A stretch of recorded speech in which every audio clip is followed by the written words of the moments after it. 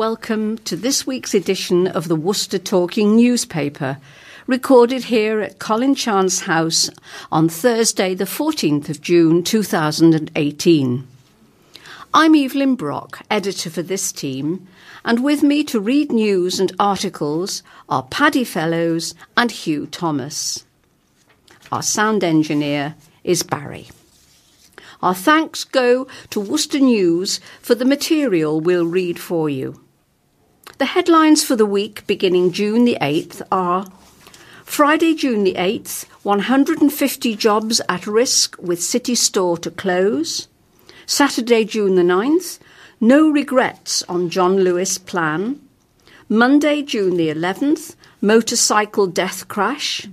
Tuesday, June the 12th, desperate for skin condition support. Wednesday, June the 13th, child rapist jailed for life. And Thursday, June the 14th, what do we want? So it's over to the team for the headline articles. Up to 150 jobs are at risk with Worcester's House of Fraser department store set to close. The store in Crowngate Shopping Centre will close early next year after the struggling chain announced that 31 of its 59 outlets across the UK and Ireland will shut as part of a rescue plan. Regular customers described the news as terrible yesterday. Jane Foster, 76, said, "I have been living in Worcester for 33 years and I have come here regularly, even before it was House of Fraser, when it was Beatty's. They've already closed Russell and Dorrell, and there are not really many more department shops in Worcester. I feel saddened about this." Another shopper, Karen List, 60, an administrator, said, "Department shops seem to be closing more and more, and it's a shame. I am surprised the Cheltenham store is staying open and ours is not. I don't think it was keeping up with the times, and so much shopping is done online these days." George Furby, 83, added, "I am very disappointed. I come here at least twice a week with my wife. She buys a lot of her clothes here, and I come and buy coffee and also buy some clothes as well."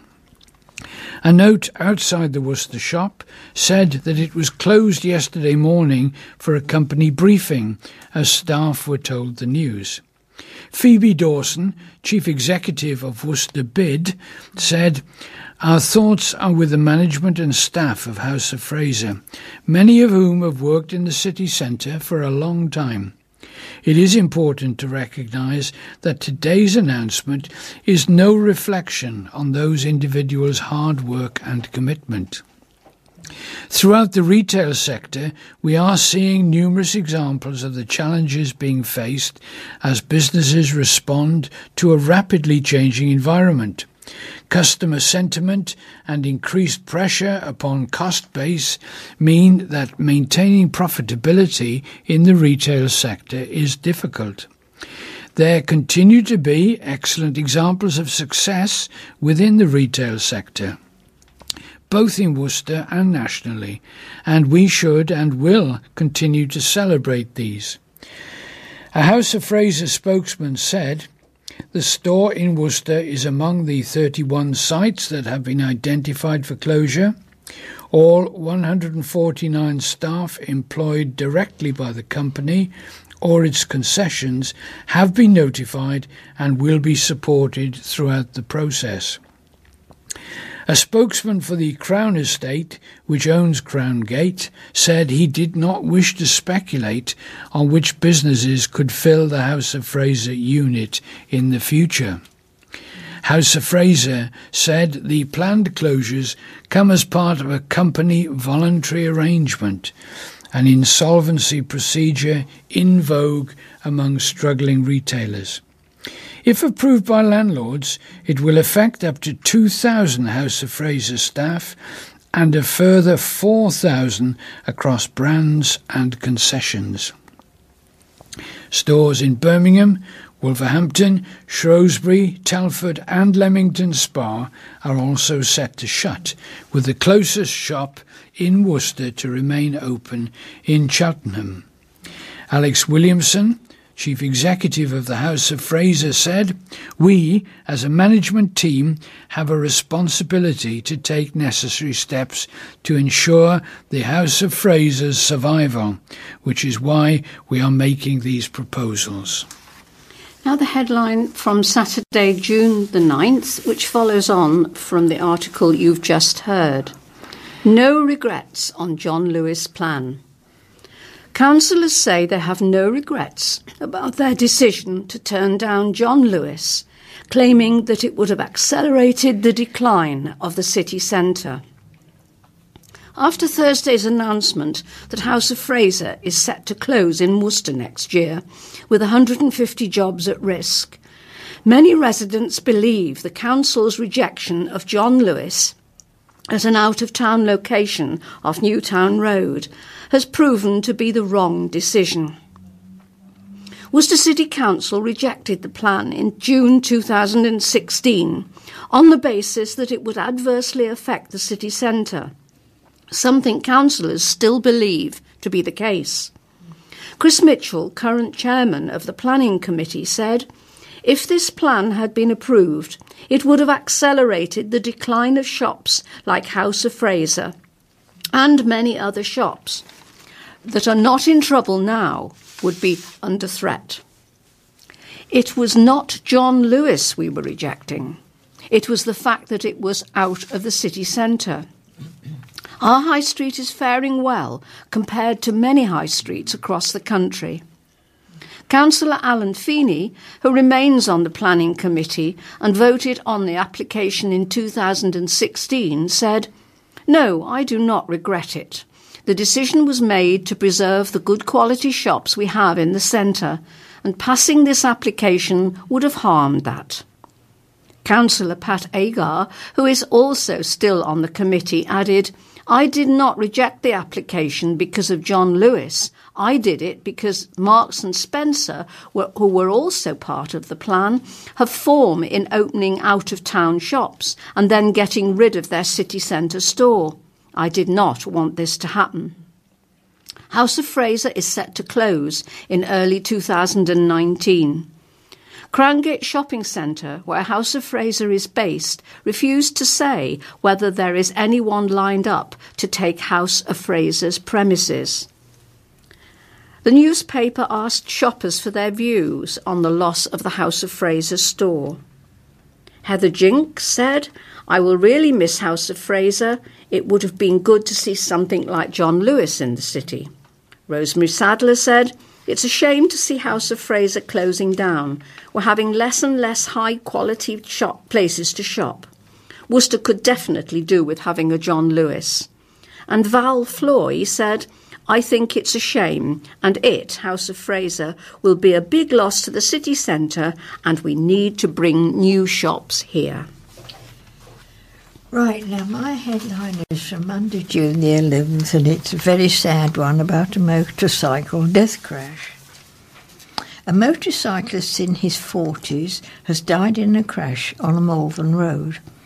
A 38-year-old man was arrested on suspicion of death by dangerous driving after the crash outside the Green Dragon pub in Guildford Road, Malvern, at around 8:34 p.m. on Saturday night. A man has been released under investigation following the crash between the motorbike and a Land Rover. Residents said that the road, which is commonly known as the Guildford Straight, is notoriously dangerous. Paul Sparry, aged 46, of Guildford Road, said, "At about 8:30 p.m. I heard a massive roar of a motorbike. Then it went quiet and there was a bit of a knock. It went quiet too soon. You normally hear it going away from you, the noise of the bike, that is. I went outside out of curiosity. The bike and the rider were on the grass and the Land Rover was pulled over. Members of the public were performing CPR before the emergency services got here. You could see there were one or two people leaning over and making motions was no visible damage to the Land Rover from where I was. Mr. Sparry said the police officers were the first on the scene, followed by a land ambulance and an air ambulance, which landed behind the Green Dragon pub. The father of three added, paramedics had a green tent up and were working on him for 45 minutes or an hour. It was pretty clear to me that it was a fatality. Mr. Sparry said before police arrived, locals were standing in the street trying to stop the traffic from reaching the scene. The resident, who works as a financial controller, said the road is notoriously dangerous and commonly known as the Guildford Strait. He said, my wife was hit 3 years ago down here. She was with the dog on the pavement at 6:30 a.m. A vehicle had mounted the curb and his wing mirror hit my wife's head. She was knocked out. 2 years ago, there was a major bike incident. The Guildford Strait is notorious. Anyone wanting to try out their bikes and cars said, let's go down it to the Guildford Strait. There needs to be some speed calming measures. David Kershaw, aged 75, who has lived in Guildford Road for 40 years, has also called for action to prevent another crash. He said this road is so fast, it needs someone to slow the traffic down. We've had neighbours move because the traffic is so fast, and we are frightened. Something needs to be done. I think they should extend the 40 miles per hour limit halfway up the road and then monitor it. Mr. Kershaw added, an 11-year-old boy was killed by a motorbike on the road just after he moved into his home in the 1970s. The motorcyclist was pronounced dead at the scene and his next of kin has been informed. West Mercia Police want witnesses to call 101, quoting incident number 701S of June the 9th. A 20-year-old man who lives in constant discomfort due to aggressive psoriasis is battling a county health body after it refused to fund the treatment he desperately needs. Ewan Everton said the condition, which covers 90% of his body, leaves his skin flared up and constantly shedding, meaning he struggles to lead a normal life. Having been diagnosed 11 years ago, he has been on a series of different treatments funded by the South Worcestershire Clinical Commissioning Group, known as the CCG, to combat the incurable condition. However, Mr. Everton said the CCG had stopped offering the treatment as it hadn't had a positive effect. I tried 3 different biological medications, but because they didn't have a huge effect on the condition, they took me off them, said Mr. Everton from Barbourne, Worcester. They said the adverse effects would have been worse than the positives if I was kept on them. If 3 different medications don't work, the CCG don't want to do any more, and they stop the funding. He says the decision has left him in limbo, having appealed it 3 times with the help of his mum, Bev Collins, since the last course of medication in December 2017, to no avail. Mr. Everton has been assigned to a consultant at City Hospital, Birmingham, for the length of his treatment, though his funding comes from South Worcestershire CCG due to where he lives.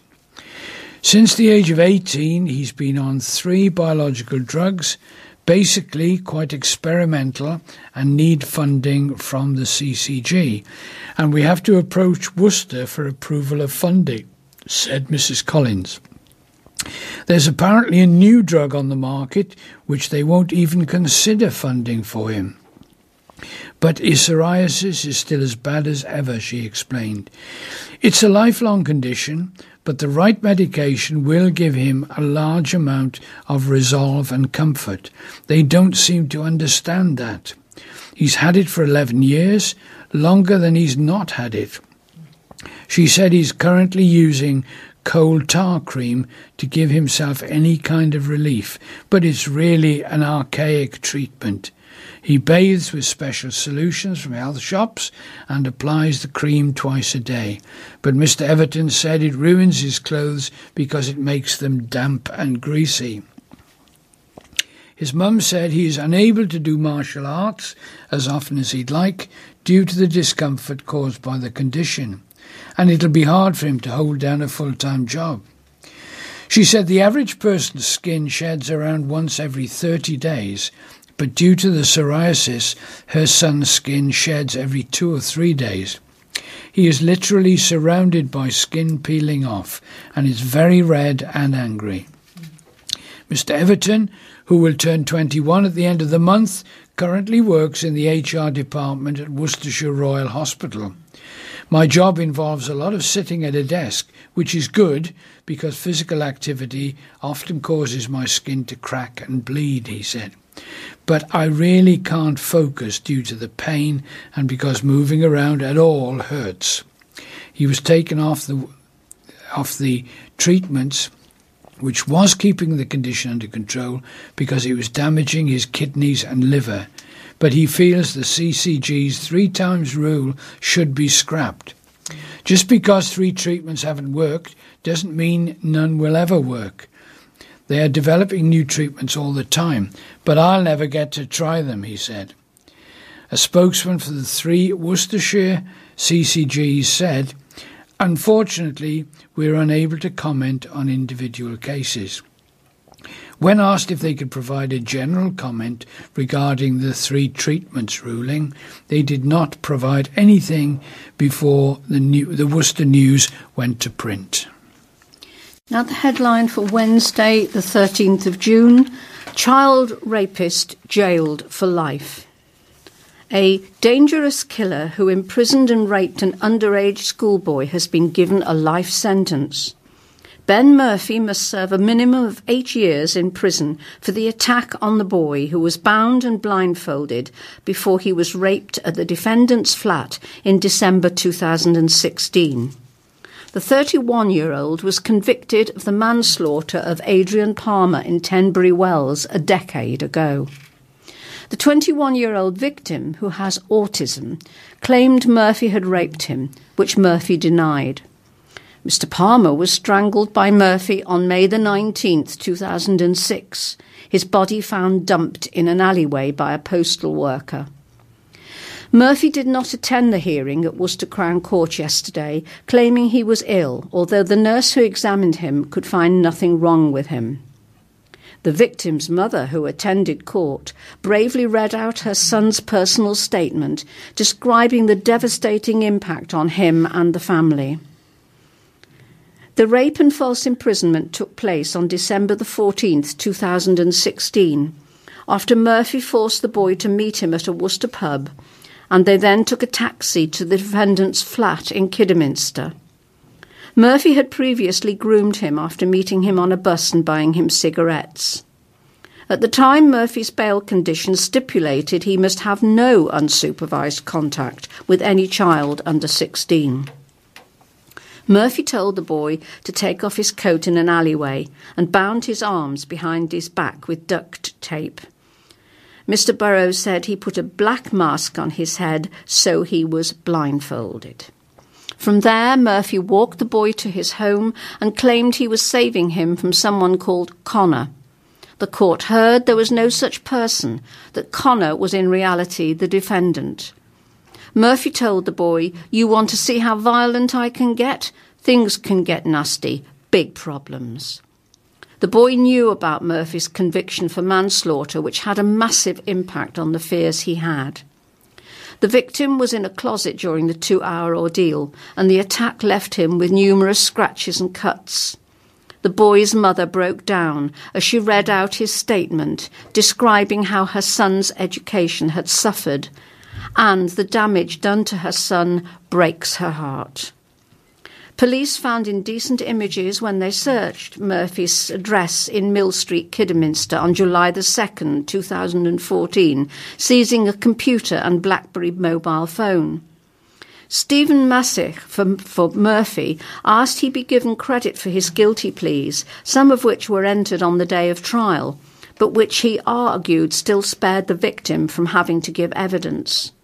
Murphy admitted rape, false imprisonment, 2 counts of causing or inciting a child to engage in sexual activity, and 7 counts of making indecent images of children, some at the most serious level, Category A. Michael Burrows, QC prosecuting, said Murphy, when told he was fit to attend court, became angry and started banging his fists on the table and refused to travel in the prison van. He argued against a finding of dangerousness, which allows the judge to impose an extended sentence. Mr. Massich said, "This is not a situation where the defendant is dangerous." Judge Daniel Pierce Higgins, QC, said Murphy's actions had caused severe psychological harm and involved the humiliation and degradation of the victim. He found the defendant was dangerous, posing a significant risk of serious harm to the public, particularly to children and young boys. The judge jailed him for life, and Murphy must serve a minimum term of 8 years before he is considered for release. Not guilty pleas were returned on 3 counts of making indecent images, and 3 further counts inciting a child, assault and sexual assault will lie on file. After the hearing, the victim's family said they would like to thank the police, Crown Prosecution Service and Witness Protection for their support. The judge expressed the hope they could start rebuilding your life again. Now, my next headline is What Do We Want? And that was from Thursday, June the 14th. A picture of beaches is heading the list. John Lewis, IKEA, Disney Store, Zara, or an indoor plaza filled with independent traders. These are some of the suggestions to replace House of Fraser in Worcester. Shoppers and leaders in the city have spoken out about the brands or businesses they would like to see moving into the Crowngate shopping centre when House of Fraser closes down. There is currently no new retailer lined up for the unit when the department store shuts early next year. House of Fraser's departure is due to the company struggling nationally as Worcester remains a strong economy with success such as the Food Festival last weekend and other big names thriving. Commenting on the Worcester News Facebook page, many shoppers said that they would welcome a John Lewis department store, Zara clothes shop, Disney outlet and a mixture of independent businesses in the large unit. Others suggested an IKEA or a Matalan, while the range was also a popular idea. In June 2016, the City Council rejected plans for a John Lewis, I'm sorry this has all been said before, store, Zara clothes shop, and Disney outlet and a mixture of business. Others suggested in June 2016, the City Council rejected plans for a John Lewis home store at Worcester Woods because of fears of out-of-town shop would hurt the city centre. Commenting on replacements for the House of Fraser, Tina Prigg said John Lewis would be brilliant and would save on travelling. While Emma Hooper commented, Worcester needs a decent toy shop like Smythe's, not necessarily in the city centre. It would save a lot of travelling out of Worcester. Lukey Robinson said, you could split the current House of Fraser store and have different traders share the place, adding, take Selfridges, traders sharing the same unit, and it pulls in more customers. Cheryl Yates seconded the idea, saying they could turn it into a plaza, and break it down into individual units for independent shops. Chris Barnes added, "How about an IKEA? They do smaller city centre branches as well as the massive out-of-town ones."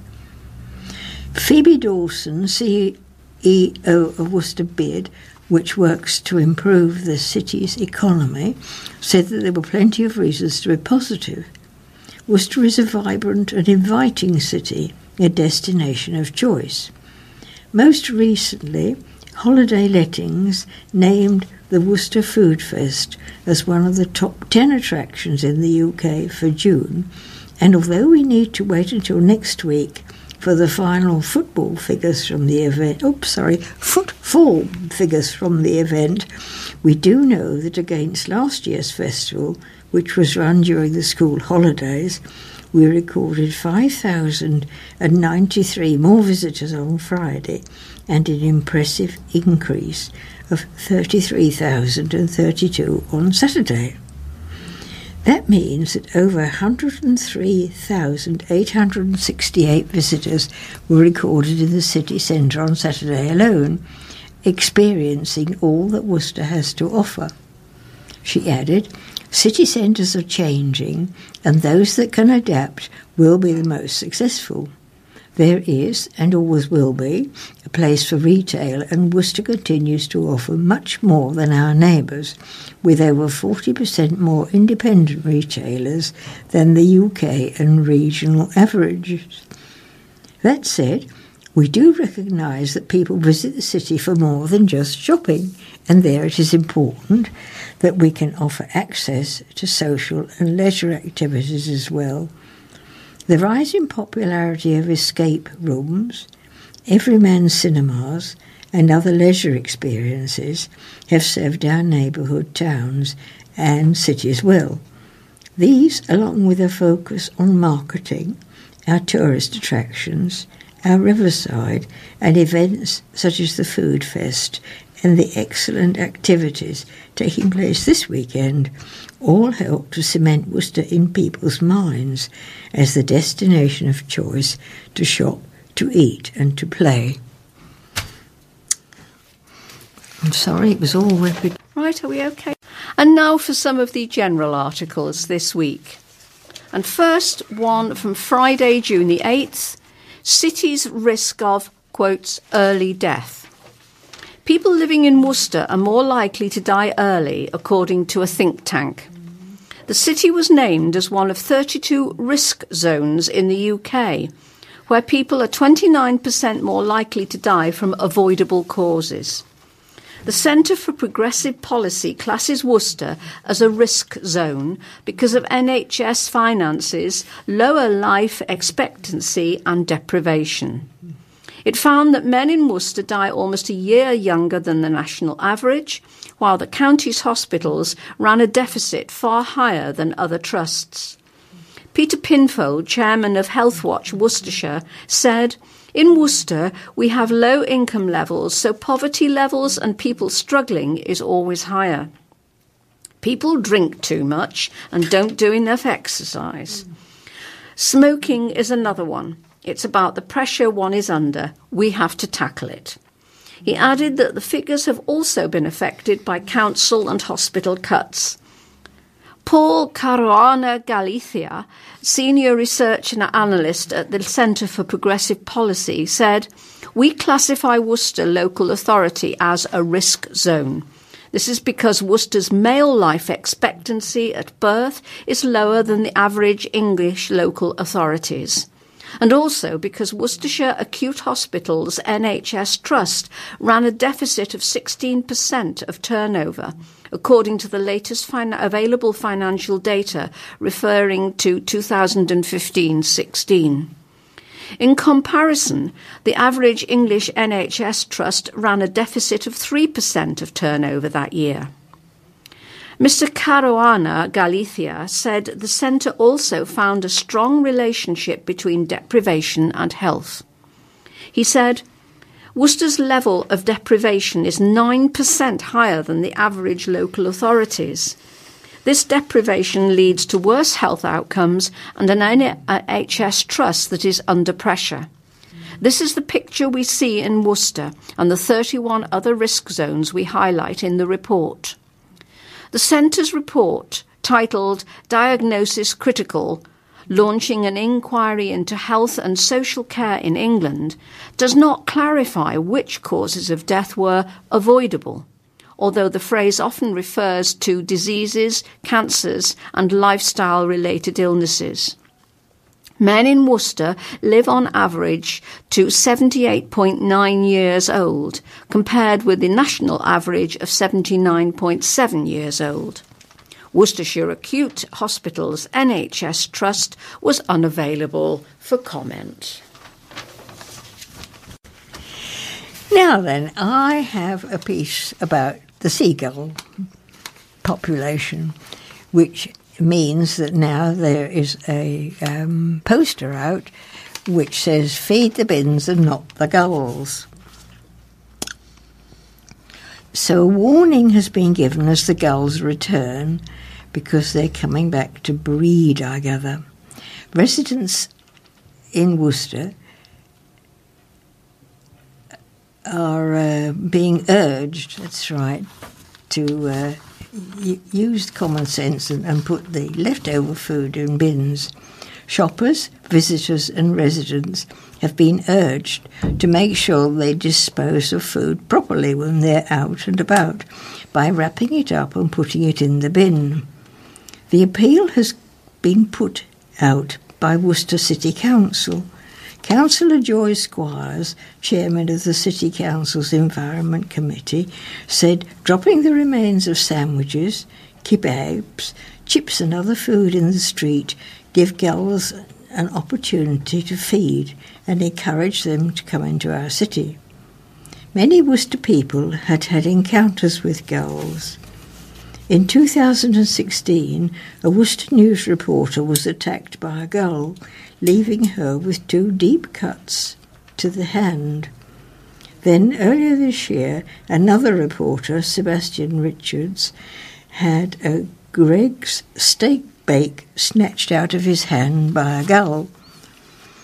Councillor Annan Feeney, Vice Chairman of the Environment Committee, said gulls are a problem in Worcester. They scavenge food, spread their droppings on our buildings and pavements, and they can be very noisy. There's no one simple solution to controlling our city's gull population, but if we all try to do what we can, it will help.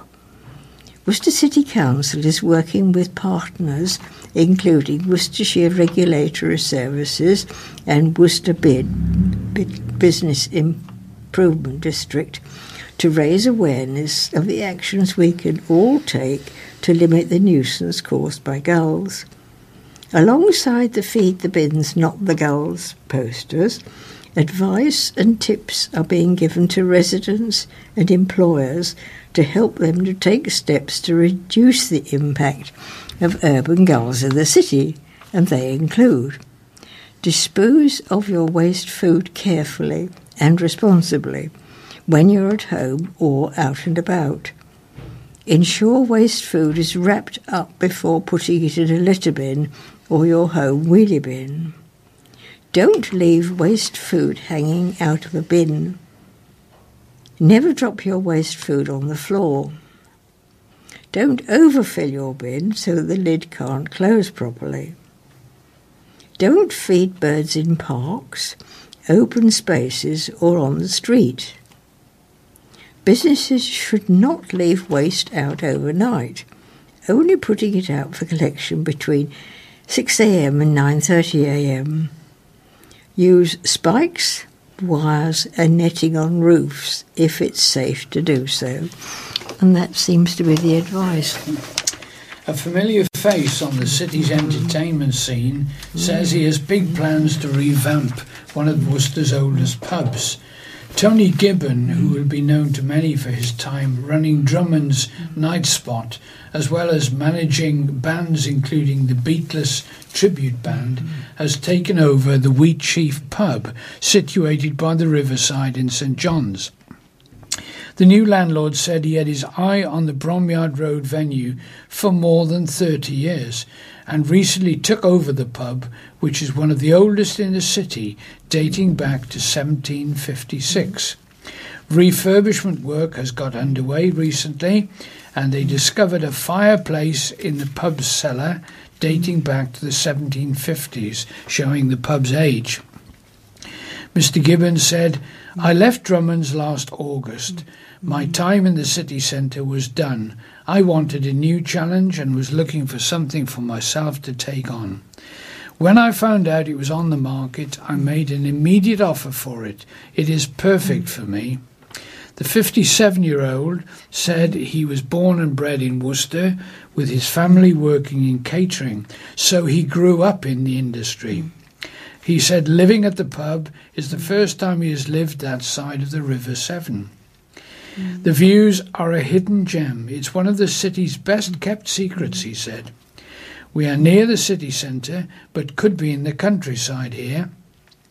In the next month we will be having new lighting, heating, flooring and benches in the outdoor terrace area. We are going to have a whole new terrace area which you will step down to the path to the river. We have got signs already letting people on the river and dog walkers know we are here. We get a lot of cyclists as well. Mr. Gibbons said he plans to use the contacts he has built up to bring music to the pub. I'm planning to start live music, probably early Sunday evening, and that will be a weekly thing, he said. They will be local acts as I build up connections, helping to promote festivals like Mellow Festival. I run an agency, Backstage Promotions, and that deals with DJs and bands and singers, so I can call on them too. Mr. Gibbons said he was aiming to keep the regulars who would help to make it a community pub, as well as attracting new clientele, including lecturers and students from nearby University of Worcester. Long term, he plans to open up the pub's 2 function rooms currently used as storage so that they can hold events such as weddings, and he also plans to offer meals including Sunday lunches. It's all going really well. I can't wait for when the work is complete. It will look great when we have finished, he added. Now, an article from today's edition of the newspaper, Much More Than a Farming Show. The Royal Three Counties Show is all set to be another bumper event with attractions for all the family and anyone with an interest in farming and the countryside. The show at the Three Counties Showground, Malvern, starting tomorrow, Friday, is one of the largest agricultural events in England and draws livestock competitors from far and wide, said Head of Shows Diana Walton. Many favourites are back this year, including the Three Counties Cider and Perry Show, the Wellington Boot Theatre, the Cookery Theatre and the Ask the Farmer area, as well as cast members of the Archers and a host of sports people. The Archers is one of the most famous radio programmes in the world, and I know many fans will be keen to meet their favourite actors, said Mrs. Walton. Taking centre stage in the show's agricultural area will be the livestock, and once again the show has some exceptional entries, particularly the sheep classes. The show, the 60th, staged at the Malvern Showground, will also feature national shows for British Blonde, Murray Grey, Longhorn, Gloucester and Redpole cattle. With the National Rare and Minority Breed Show taking place on the 3rd day of the show, visitors have a truly unrivalled chance to see a wide variety of British livestock, she said. We are delighted to welcome such strong entries across our livestock section and look forward to seeing our champions crowned across all 3 days of the show, including the Grand Parade Champion of Champions, which this year will be judged by members of the cast of The Archers. The show will also host a wide range of attractions, including a parade of machinery from the last century of farming. The pace of change in farming through mechanisation has been huge over the last 60 years and is increasing all the time with the advent of autonomous robotic tractors. Just a century ago, heavy horses were the mainstay of the farming industry, with tractors a rare sight. The parade of farm machinery through the ages will document the changing face of farm mechanisation on British farms and showcase the very latest in modern farm machinery. And the show's shearing shed will also see intense competition, including the final round of the English Wool Handling Championships, which have taken place at 4 previous shows across England. There is no better place to come and enjoy everything the countryside has to offer, and we look forward to welcoming bumper crowds to the show, she said. I have a picture of an enchanting puppy. A society has donated a generous amount to a charity that uses dogs to help people with disabilities. Midlands Counties Canine Society, or MCCS, has, as part of its 50th anniversary celebrations, donated £26,000 to Dogs for Good, which is proudly celebrating its own 30th anniversary. Dogs for Good Chief Executive Peter Gorbing said, "Over the past 30 years, I've seen demand for our services reach the point where they're now at an all-time high, and thus donations such as this, incredibly generous one from our friends at MCCS, are vital to ensure that we're able to continue providing the services to those that desperately need them." The money has been raised from dog show entry fees and fundraising initiatives that MCCS undertook in 2017 and will support the ongoing training and support of 33 Dogs for Good partnerships in Worcestershire, Warwickshire, Salop, Herefordshire and Hertfordshire. Since 1988, Dogs for Good has created no less than 875 assistant dogs partnerships, helped more than 1,000 families with a child with autism spectrum condition through its family dog workshops, worked with schools and hospitals in the community, and been involved in a number of special projects. The MCCS donation will specifically support vital aftercare for assistance dogs partnerships in the area, including 12 adult physical disabilities partnerships. Fewer people visited 3 major museums in Worcestershire in the last year than the year before.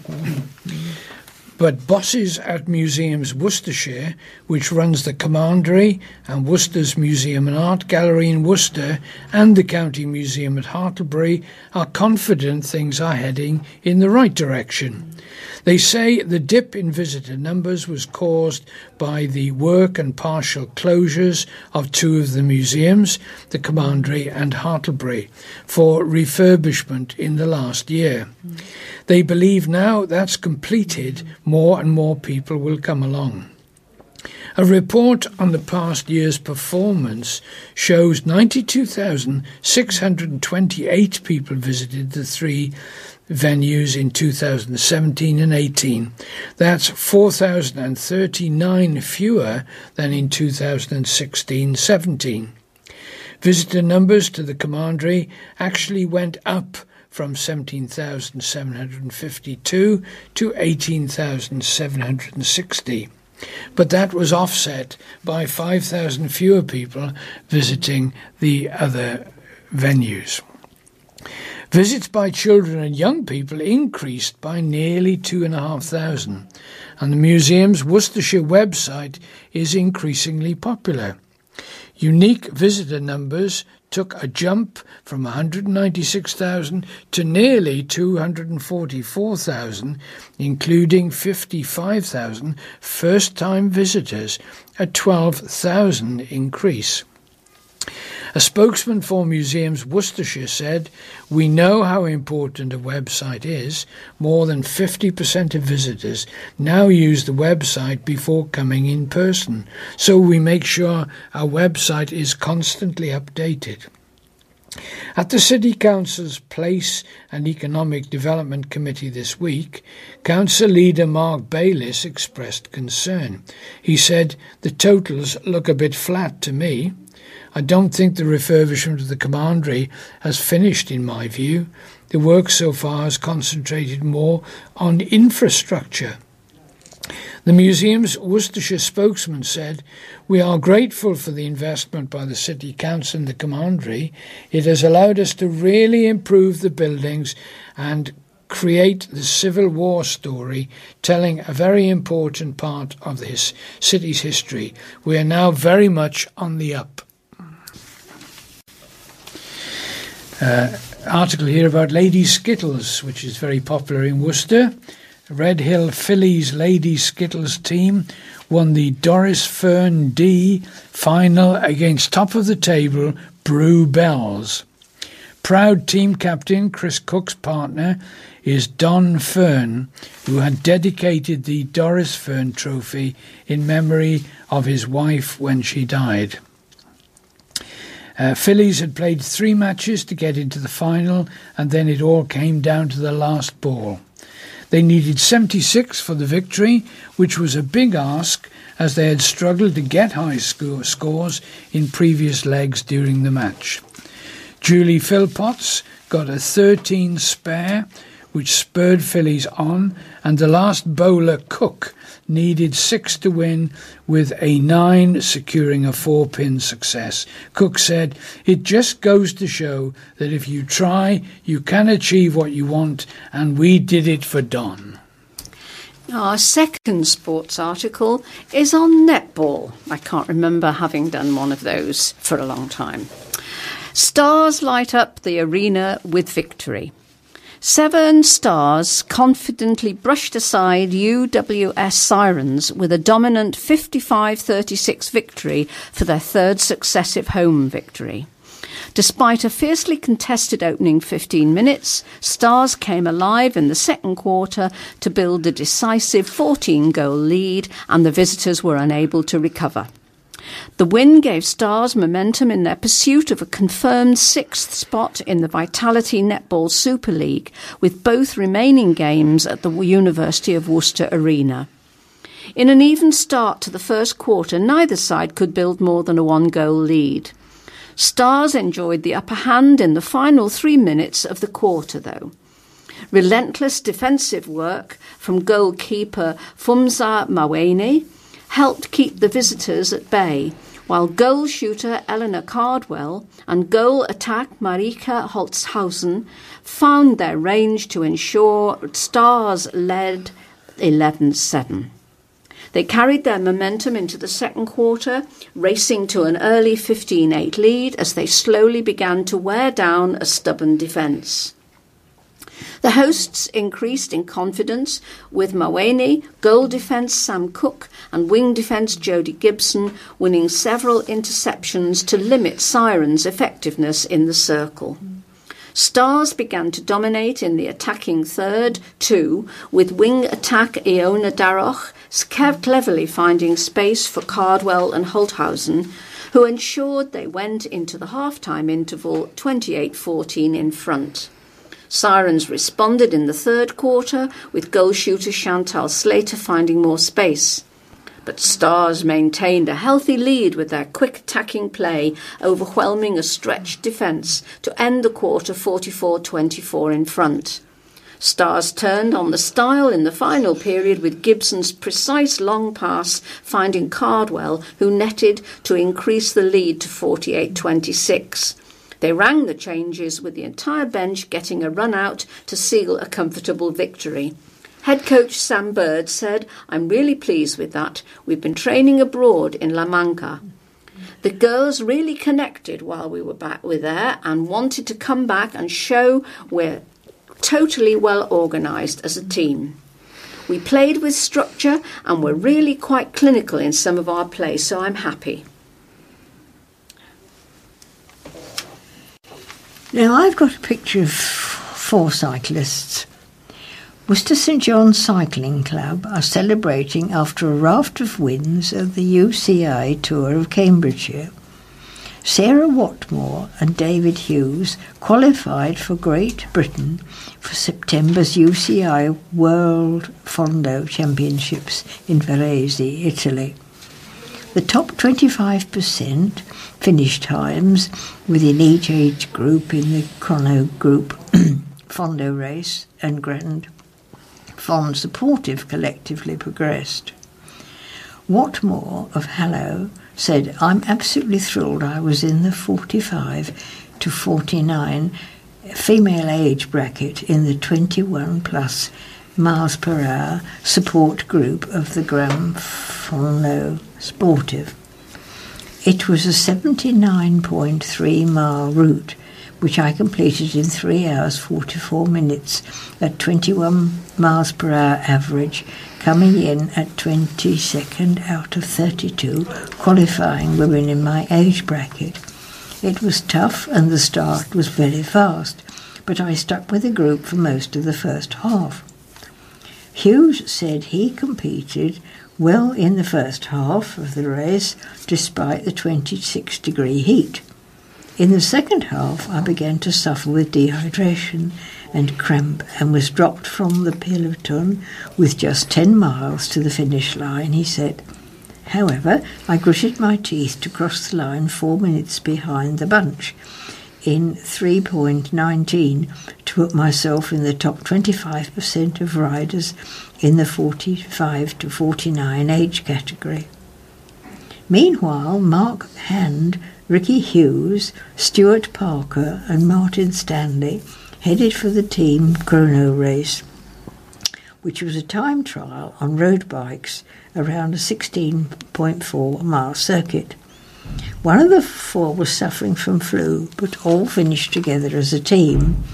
Stanley said the commentator announced Worcester St John's as being one of the oldest clubs in the country, still going. It felt really good to hear the acknowledgement of our club, he said. We completed the race in 22nd place with a time of 41.40. The event was great fun and we're already planning to go back next year with the team at full strength. 27 riders competed in the D&G Hughes Cup over the hilly 14-mile Ely Circuit time trial.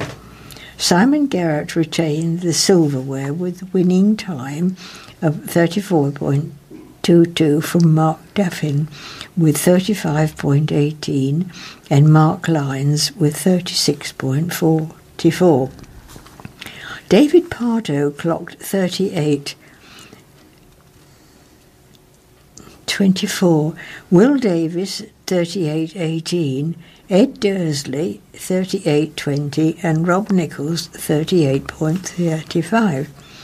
Sean Dyson was 38.45, Henry Miles 39.28, Parker 40.16, Dylan Perkins 40.38. Russell Middleton was 41.19, Marcus Hibbett 41.59, Sam Clark 42.43, Andrew Russell 42.59, Alan Watson 43.26, Gary Holland 44.35 and Sam Revel at 44.39. Worcester Warriors youngsters Ted Hill, James Scott and Will Butler were celebrating after England reached the World Under-20 Championship final with a 32-31 win over South Africa. Flanker Hill and Lock Scott started the semi-final while centre Butler was an unused replacement as England edged the Springboks in France. South Africa threatened to pull off a stunning fight back in Narbonne after Steve Bates' men were reduced to 14 in the closing minutes when Scott saw yellow. But England hung on to book their place in the final against France in Brazier on Sunday after the hosts stunned defending champions New Zealand.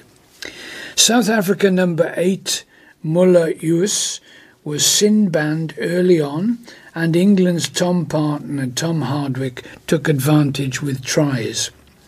Ben White also finished off under the posts, and Marcus Smith added his second conversion. South Africa's Sazi Sandi bundled over, and Gianni Lombard's conversion reduced the deficit further, but Smith's penalty gave England a 22-7 half-time advantage. Uys crashed over early in the second half, but Smith kept the scoreboard ticking over with a second penalty. Ruan Norgitz went over for his side's third, which Lombard converted, but Jordan Olowefela ran in a loose ball on halfway, and Smith kicked the extras for a 32-19 lead. Manuel Ras crossed to add more late drama, and then Scott was sin-banned. Arsene Arthi, oh gosh, I don't know if I can pronounce this, Ntal Bakanaye, powered in from 2 metres, and the conversion made it 32-31 with 4 minutes left. But England held on to most of the possession. The nation's head coach, Bates, said, "It's a great achievement for these guys. They played some really good rugby in the first half, but couldn't quite get enough ball in the second, which meant it ended up being a tight game.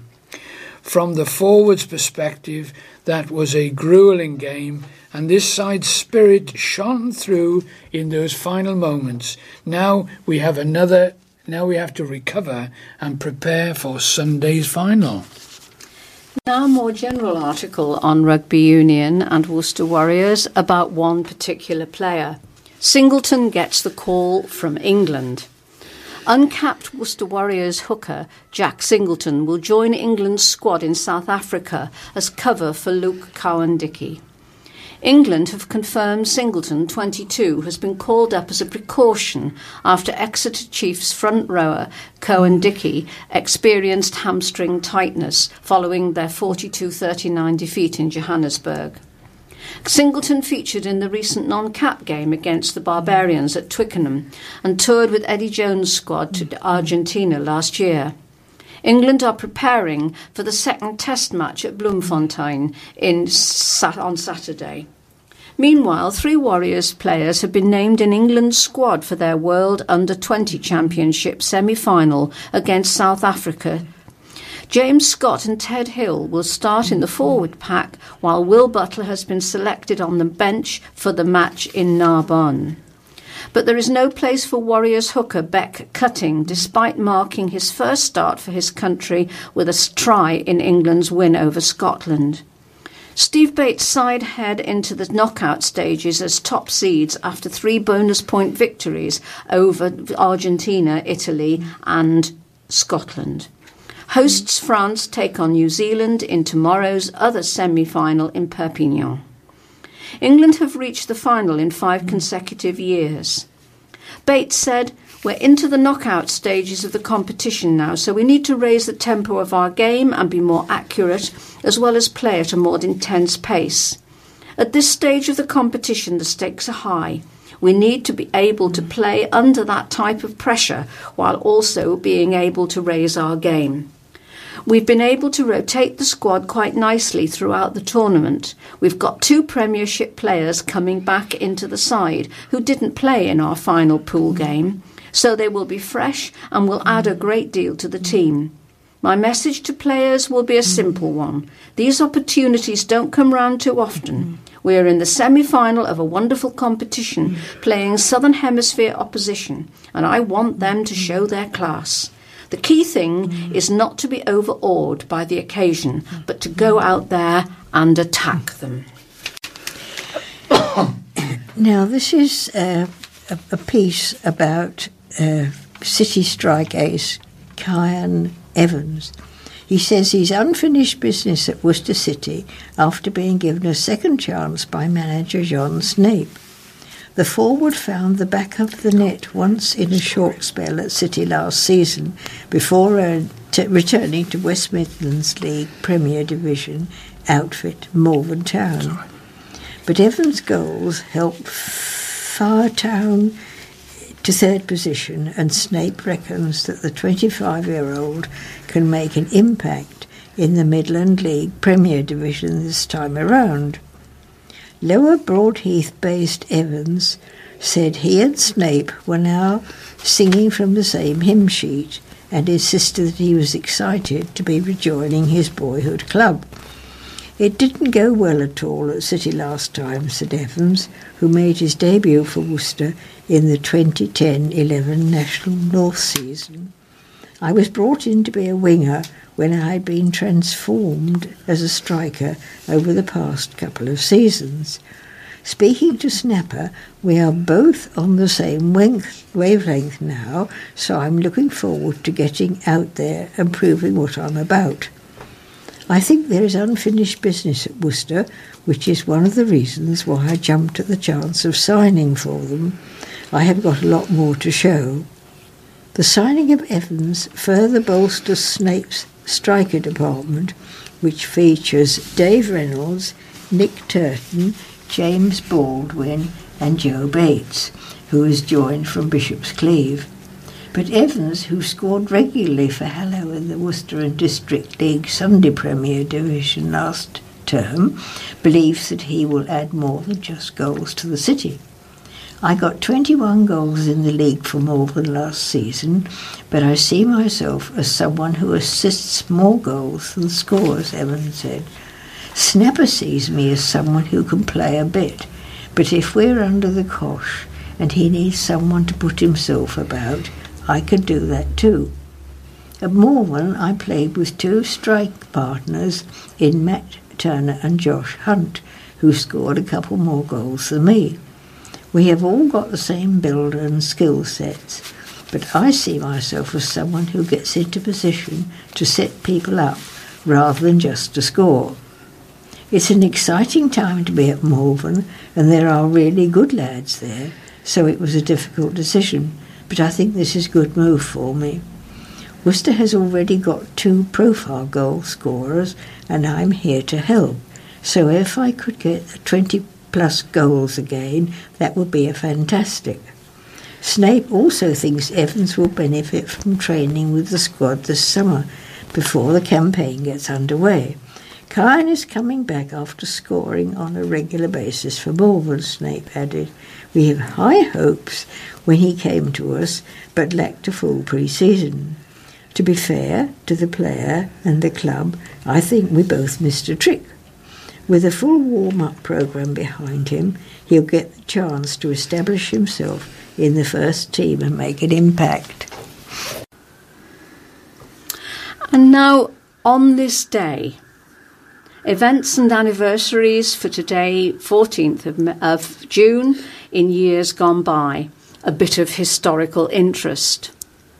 Well, on the 14th of June, 1645, the Battle of Naseby took place in Northamptonshire during the Civil War.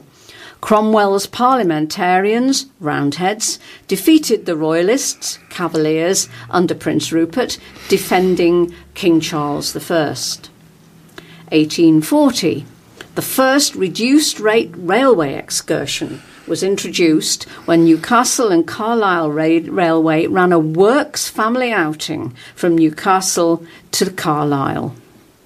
1873, King Priam's treasure of 8,700 priceless pieces was discovered in Turkey by German-American Heinrich Schliemann. In disinterring it, he destroyed what was left of Troy. 1919, Captain John Alcock and Lieutenant Arthur Whitten Brown took off from Newfoundland on the first non-stop transatlantic flight to Galway, Ireland, in Vickers Vimy. 1940, German troops entered Paris and the swastika flew from the Eiffel Tower. 8 days later, the armistice was signed and the Vichy government was set up. In 1964, on this day, Nelson Mandela was sentenced to life imprisonment and sent to Robben Island, 7 miles off Cape Town, sparking international protests. On this day in 1970, Bobby Charlton played his 106th and last football match for England in the World Cup in Mexico. And on this day in 1982, Argentinian troops on the Falkland Islands surrendered when General Mario Benjamin Menendez agreed to an armistice. Next, we'll have the death and funeral announcements. Nellie Mae Atkinson died on May the 26th, 2018. The funeral has already taken place. Robert Edward, or Bob Babington, passed away on Saturday, May the 26th.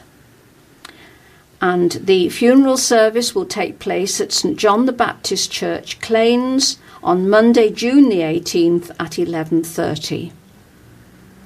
Sheila Margaret Cunningham, formerly Catlin, passed away peacefully on May the 9th, aged 86 years.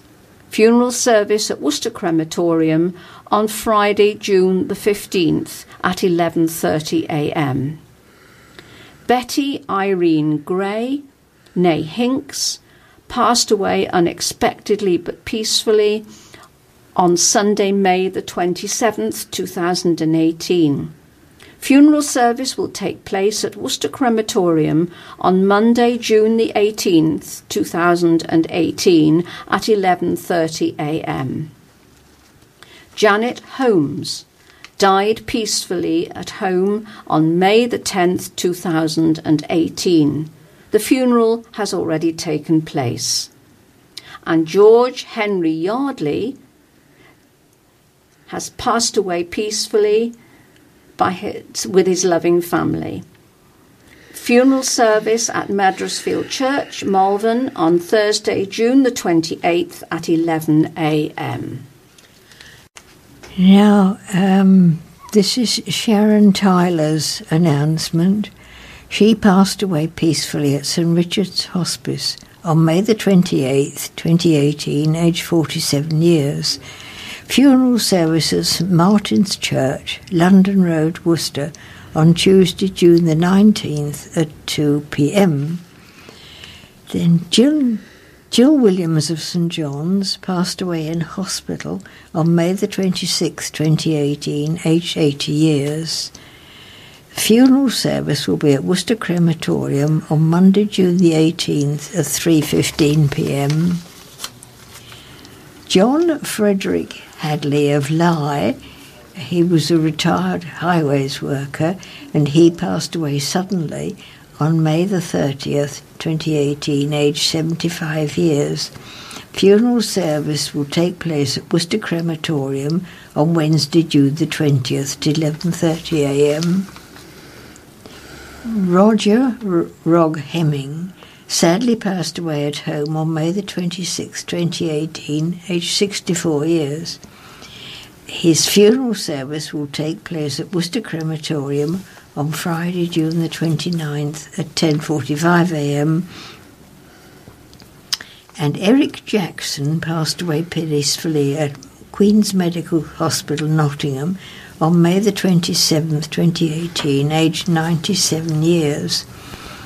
His funeral service will take place at Worcester Crematorium on Monday, June the 25th, 2018 at 10 a.m. Donald William Surrell of Droitwich, formerly of Sturchley, passed away peacefully in hospital on May the 27th, 2018, aged 83 years. Funeral service is at Worcester Crematorium on Tuesday, June the 19th at 10:45 a.m. And that's all. Eric William Bill Avery, ex-GPO, passed away on May the 31st. Funeral service to take place at Worcester Crematorium on Friday, June the 15th at 1 p.m. Barbara Robinson passed away peacefully on May the 24th. Funeral service to be held at Worcester Crematorium on Monday, June the 18th at 12:15 p.m. Joan Scott, known as Joy Smith, passed away at Fernhill House Care Home on May the 9th, and a service to celebrate her life will be held at St Stephen's Church, Worcester, on Monday, June the 18th at 11 a.m. Joyce Stallard Nee Harrison passed away peacefully at home on May the 31st. Funeral service will take place at St Clement's Church, St John's, on Tuesday the 19th of June at 1:15 p.m. Ray Archer of Lower Broadheath passed away peacefully at Stanfield Nursing Home on June the 1st, aged 91.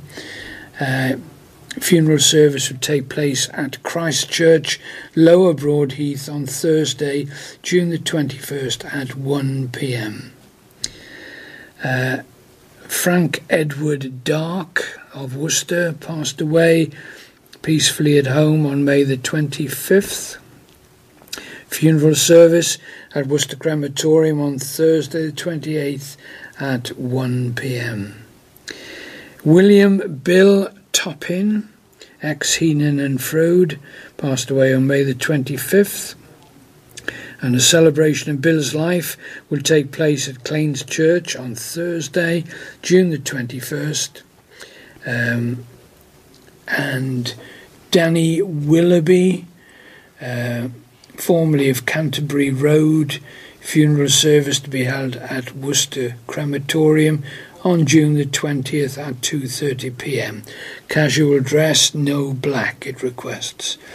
George Henry Yardley passed away peacefully at home. A funeral service to be held at Madresfield Church, Malvern, on Thursday, June the 28th at 11 a.m. Thank you, Hugh. And I'm going to ask you now to read out our birthdays and also follow that with Thought for the Week. Okay, well, the birthdays are Moira Lowe on the 14th of June, Ruth Hill, next one is Elizabeth Bio on the 15th, Ruth Hill on the 17th, Roy Knight on the 18th, Janet Weaver and Vera Twinbarrow both on the 20th. And our thought for the day, this is for the week ending Saturday the 16th. Make us glad for as many days as you have afflicted us, for as many years as we have seen trouble. May your deeds be shown to your servants, your splendour to their children. May the favour of the Lord our God rest on us, establish the work of our hands for us. Yes, establish the work of our hands. And now some useful telephone numbers. Out of hours medical help emergencies 6 to 8 p.m. 0300 123 3211. The NH number for non-emergencies is 111. Malvern Theatre 01684 892277. Worcester Live for the Swan Theatre and Huntingdon Hall, Worcester 611429. The Worcester Hub for Council Matters, Worcester 765765 or 722233. Crime Stoppers 0800 555 and Samaritans 116123, and that is a free phone.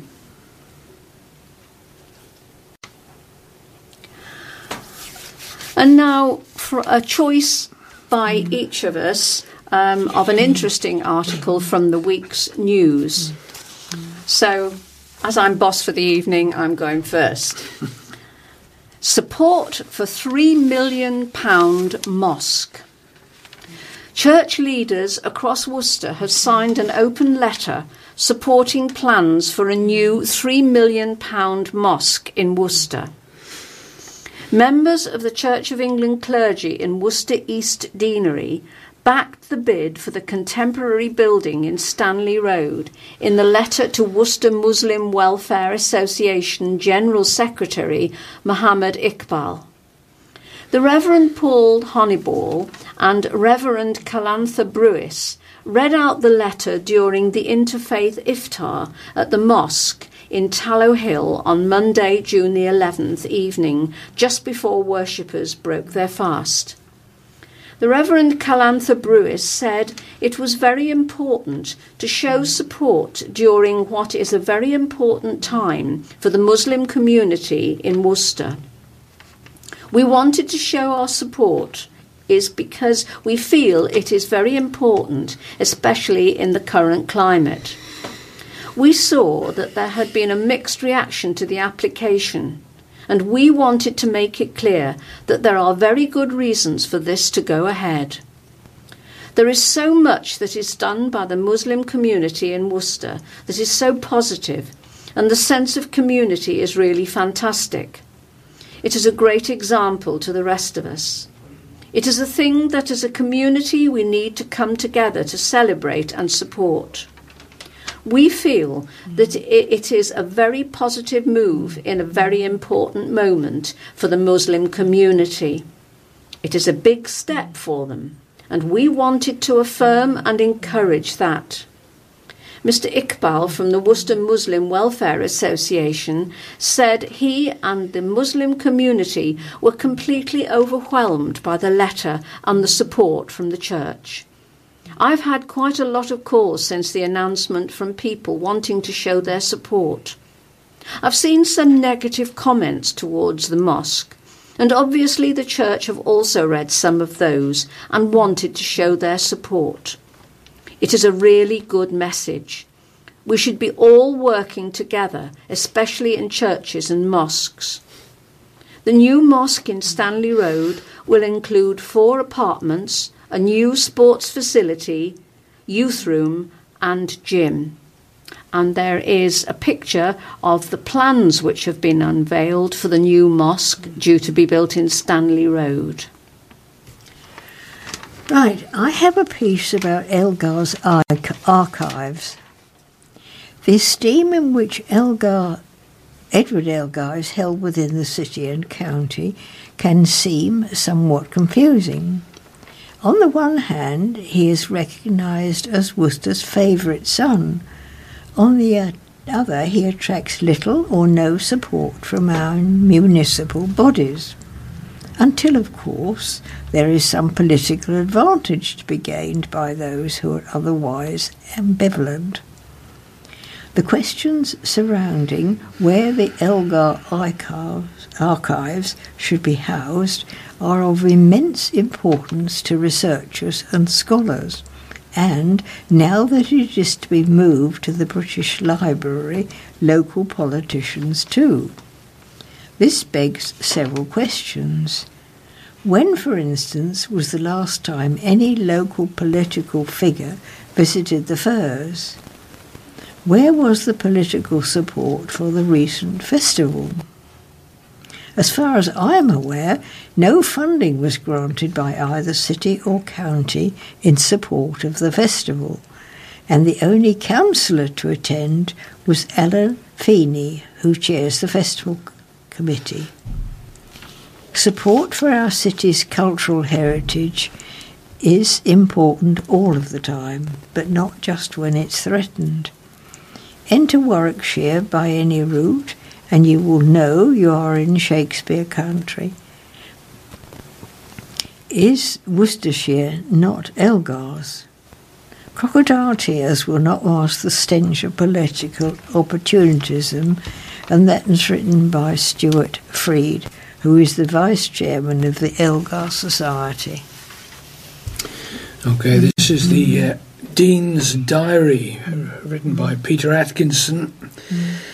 When I blessed the great west window of Worcester Cathedral on Sunday afternoon, perilously perched on top of a platform put up for the purpose, the summer sunshine poured in, showing off the newly restored colours to full effect.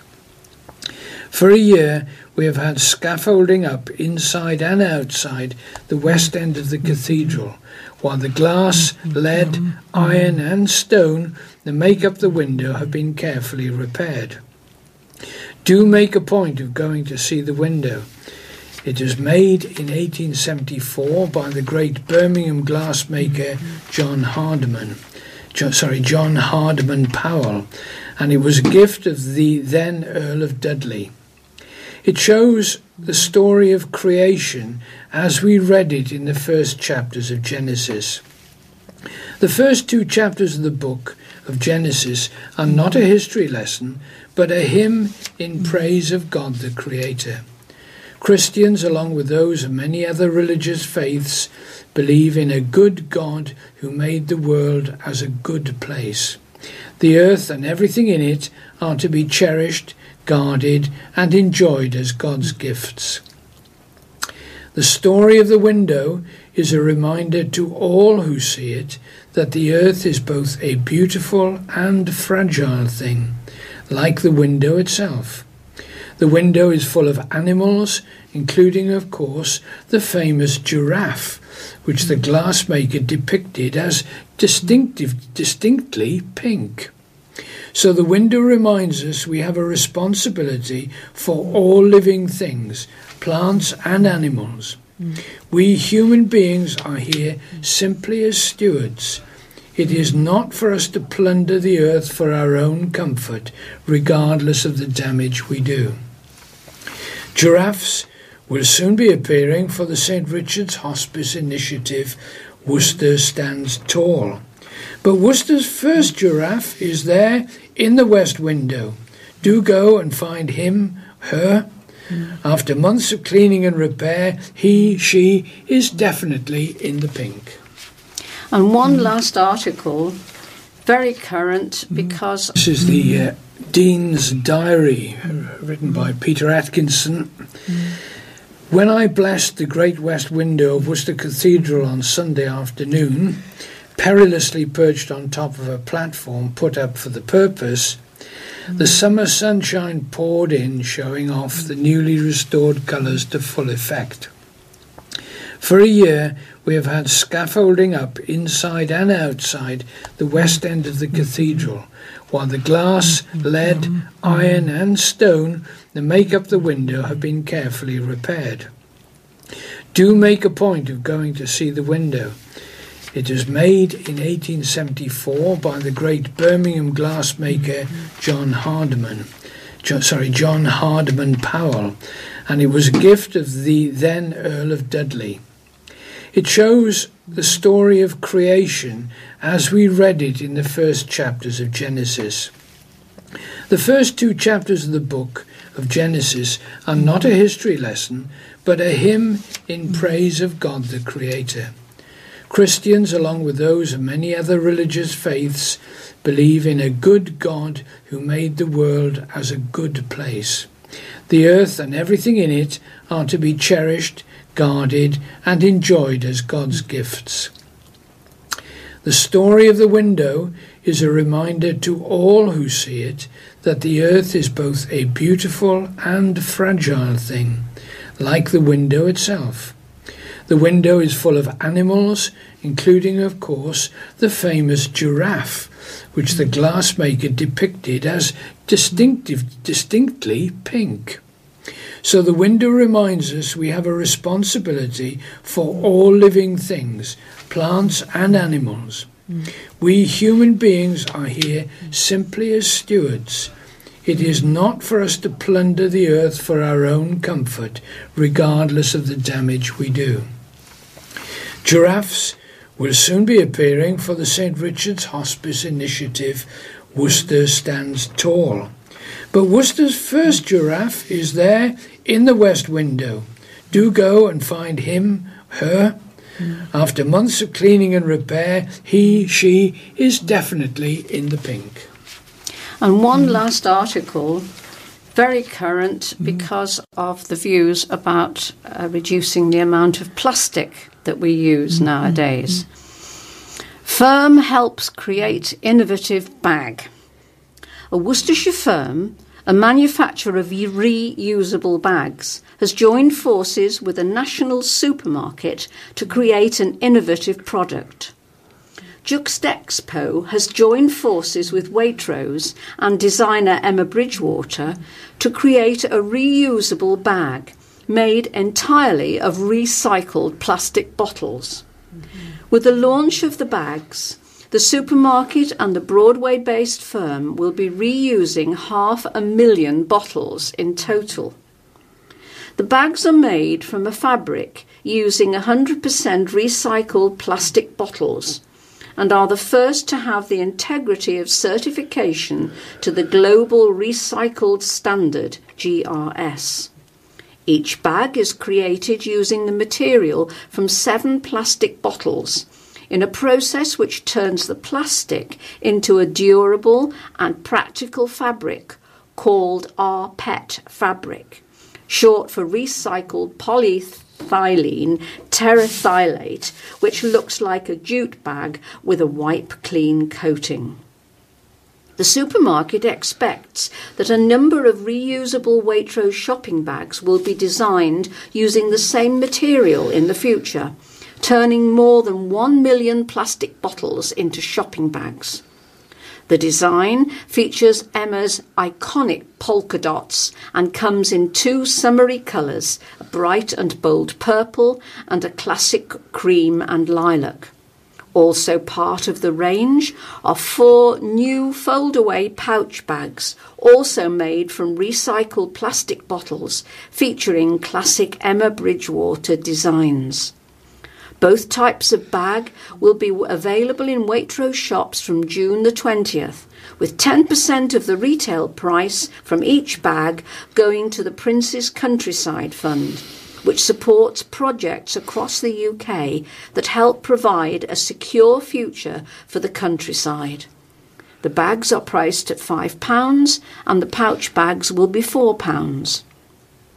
Sam Turner from Jutexpo said, Waitrose was Jutexpo's first ever customer when we began producing and supplying reusable bags 15 years ago, and the relationship we have with them has been key to understanding the issues around plastic bottles and the ways in which they can be repurposed in a meaningful way.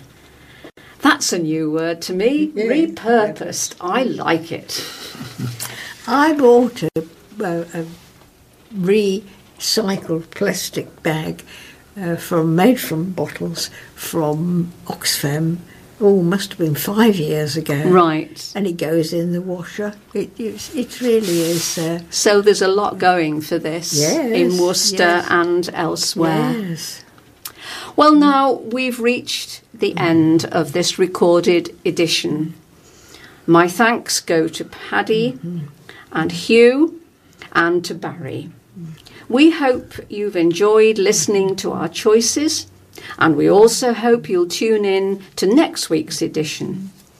Best wishes to you all, so it's goodbye from me, Evelyn, Paddy, and Hugh. Goodbye. Goodbye.